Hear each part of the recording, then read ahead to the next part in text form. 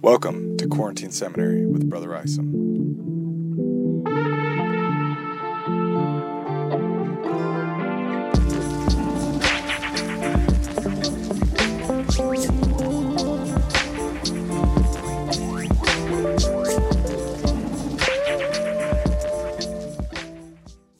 Hello again, everyone.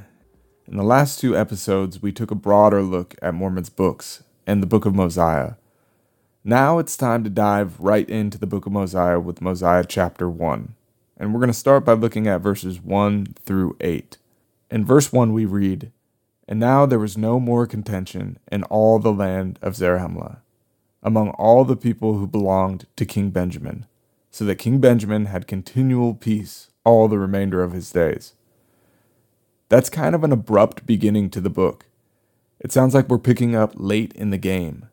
It turns out that we are. Evidence from the early Book of Mormon manuscripts suggest we are actually missing chapters 1 and 2 of the Book of Mosiah. Apparently, they were lost by Martin Harris in what we've come to know as the lost 116 pages. Even though we don't have Mormon's original introduction to this book, we still get some orienting information here at the beginning of Mosiah chapter 1. Benjamin initially had some problems during his reign as king. We know from the Book of Omni and the Words of Mormon that included a massive war with the invading Lamanites, as well as internal dissenters among the Nephites. We also know that Nephites are only a generation into sharing a kingdom with the Mulekites, which likely contributed to some of the problems. But by all accounts, Benjamin was a great king, and through his effective leadership, he's brought about a period of sustained peace and security. It's during this season of peace that a group of Nephites leaves Zarahemla to try and reclaim the land of Nephi from the Lamanites. We'll get to that story later. Anyways, we also learn from verse 2 that Benjamin has 3 sons: Mosiah, named after Benjamin's father, Helarum, and Helaman. We only really get to know his first son, his heir, Mosiah. But I've always wondered about Alma the Younger's relationship with Helaman, Benjamin's 3rd son. Alma names his oldest son Helaman, and I wonder if Mosiah's younger brother Helaman becomes a friend or mentor to Alma. We know that Alma is close to the sons of Mosiah early on, and that Alma the elder and Mosiah work closely together. It seems plausible that Helaman and Alma would have known each other. Perhaps Alma marries Helaman's daughter, or maybe Helaman is just a common Nephite name. We don't know, but I find that a little humble speculation can be a reminder that these people had lives, relationships, and families outside of the surviving record. In verses 3 through 8, Benjamin begins to teach his sons about the records that have been passed down to him. The last author in the Book of Omni, Amaleki, tells us that since he has no seed and since his brother was with the group that went back to the land of Nephi, that he passes the scriptures to King Benjamin. So Benjamin apparently has the records kept by the kings, which must have been taken by the first Mosiah on their exodus from the land of Nephi, and the more sacred records that Jacob passed down through his descendants. Speaking of the Nephite relics, Benjamin has also inherited the sword of Laban, which some evidence suggests may have gone all the way back to Joseph of Egypt, the brass plates, the Liahona, and the Jaredite interpreters that we call the Urim and Thummim. Benjamin begins by explaining the importance of the brass plates, saying, "My sons, I would that ye should remember that were it not for these things which contain these records and these commandments, we must have suffered in ignorance, even at this present time, not knowing the mysteries of God. For it were not possible that our father Lehi could have remembered these things, to have taught them to his children, except it were for the help of these plates. For he, having been taught in the language of the Egyptians, therefore he could read these engravings and teach them to his children, that thereby they could teach them to their children, and so fulfilling the commandments of God, even down to this present time." Here we learn a little bit about why the scriptures are important. Notice what Benjamin is concerned about. He's concerned with the preservation of their identity, their language, and the commandments of God. 400 years separate Lehi and Benjamin, but the scriptures have been this bridge between their two worlds. That strikes me as incredibly important. When we read the scriptures, do we think about how they connect us to our past? What about the ordinances of the gospel? some of which are intended to turn our hearts toward our fathers and mothers from past generations. Some of my most meaningful moments in the temple have been when I remember that my ancestors spoke similar words or wore similar clothing and so forth. Notice that the brass plates are written in some form of Egyptian, what Nephi calls the learning of the Jews and the language of the Egyptians. Historian Don Bradley believes that this might be another connection to Joseph of Egypt. These plates came to Laban down from his ancestors. Laban, like Lehi, was a descendant of Joseph, so the plates of brass are a Josephite record, and like the sword, could have been a Josephite relic. Benjamin has real-time examples of what would have happened if they didn't have the brass plates. He points to the Lamanites as an example, but he could have just as easily pointed to the Mulekites, who had forgotten their language and their religion in the centuries since they had fled Jerusalem. Benjamin wraps up this section by emphasizing the importance of the records, both the brass plates and the plates of Nephi. He says, "They are true, and we can know of their surety because we have them before our eyes." To us living in this information age, having words in front of our eyes doesn't carry the same weight as it did for Benjamin. Anybody can publish anything online. We have to remember that the past is a foreign country. The Nephites meticulously documented the authorship of the plates of Nephi. Even when the authors self-identified as wicked men, the existence of the record was sufficient evidence of its veracity. Again, we live in a different world than they do, but perhaps there is something that we need to reconsider here. Let's take the Book of Mormon, for example. I've been in a graduate seminar at a secular university where we were discussing the history of the Book of Mormon.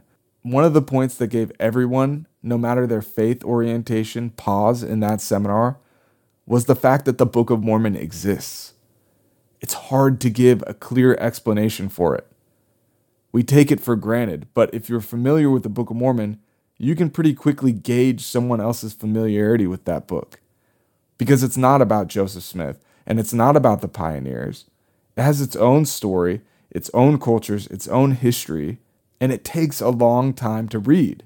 Elder Gene R. Cook tells a story of a flight that he was on coming back from Mexico, and by simple coincidence, he happened to sit next to Mick Jagger, lead singer for the Rolling Stones. Elder Cook introduced himself to Jagger as a member of the church. Jagger said that he had actually met with the missionaries 2 or 3 times, and after some conversation and some drinks, Jagger eventually became critical of the Book of Mormon, calling it a lie and anyone who believes in it a liar. Elder Cook, I think sensing that Jagger really had no familiarity with the Book of Mormon, challenged him to find something objectionable in the book.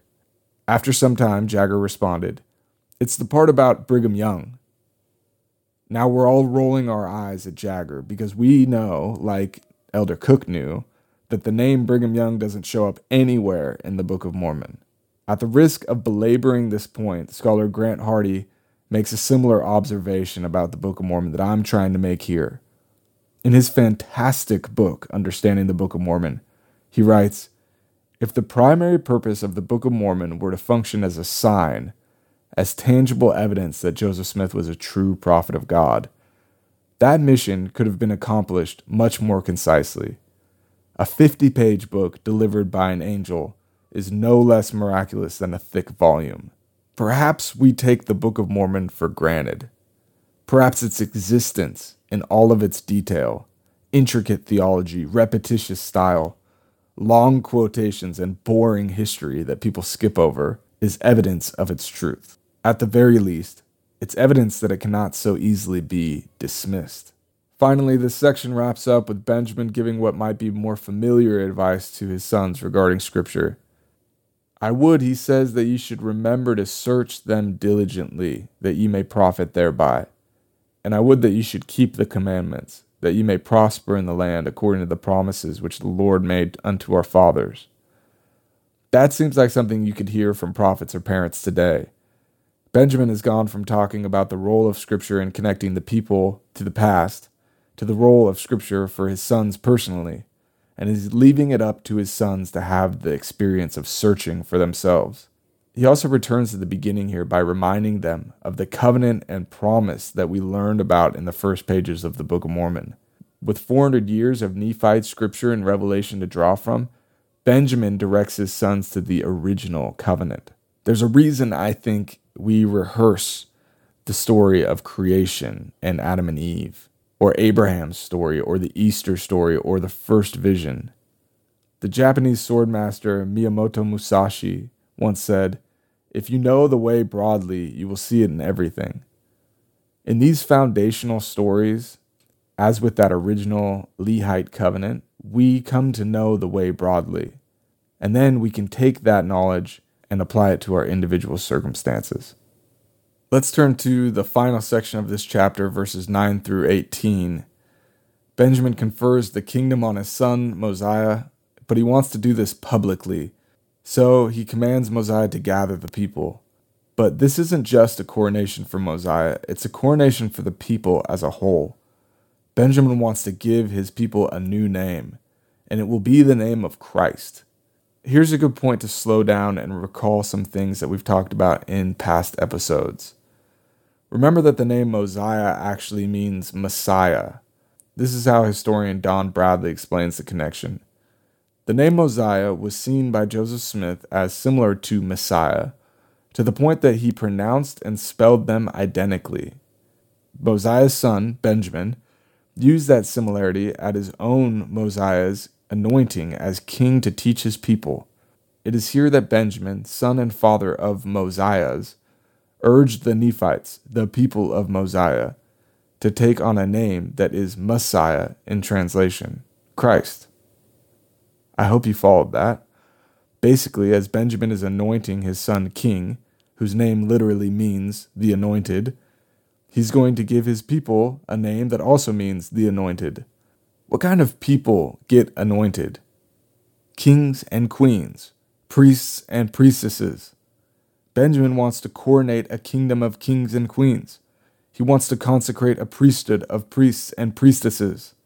It's a powerful thing to take upon you the name of Christ, to covenant to be a Messiah person, one anointed by the anointed one. It means that you are bought in, that you are willing to take responsibility for bringing about a world, not created in our own image, but in his. Benjamin's speech is all about what it takes to create that world, what it takes to be a community of anointed ones. So let's remember that as we go in and read it. Benjamin ends this chapter by warning his son what will happen to the people if, having taken upon themselves the name and covenant of Christ, they become a wicked and adulterous people. Basically, they'll be destroyed by the Lamanites. He then passes the sacred relics, the brass plates, the plates of Nephi, Laban's sword, the Liahona, and we can assume the Jaredite interpreters, on to his son Mosiah, in effect transferring the stewardship of the people to his son. The Liahona, which some evidence suggests stopped working when the Nephite interpreters were found, serves as a reminder to Mosiah that giving heed and diligence to the Lord guides the people to the promised land, and being unfaithful brings chaos. The chapter then ends with Mosiah going and doing what his father has commanded, and calling the people to gather at the temple. Next episode, we'll start in on King Benjamin's speech. I've said before that I think it could be one of the best things ever written. I love it. We'll also start to slow down a bit. We've caught up with the Come Follow Me schedule for this year, so we'll keep on schedule moving forward. This week will be Mosiah 1 through 3, next week 4 through 6, and so on. So we'll be with Benjamin for the next 2 weeks. Again, I hope we go into Benjamin's speech asking ourselves what effect taking upon ourselves the name of Christ should have on the relationships we cultivate in the world we create. Thanks for listening. We'll talk to you next time. Quarantine Seminary is an independent podcast unaffiliated with the Church of Jesus Christ of Latter-day Saints. None of the views expressed here represent the official teaching or position of the Church of Jesus Christ of Latter-day Saints.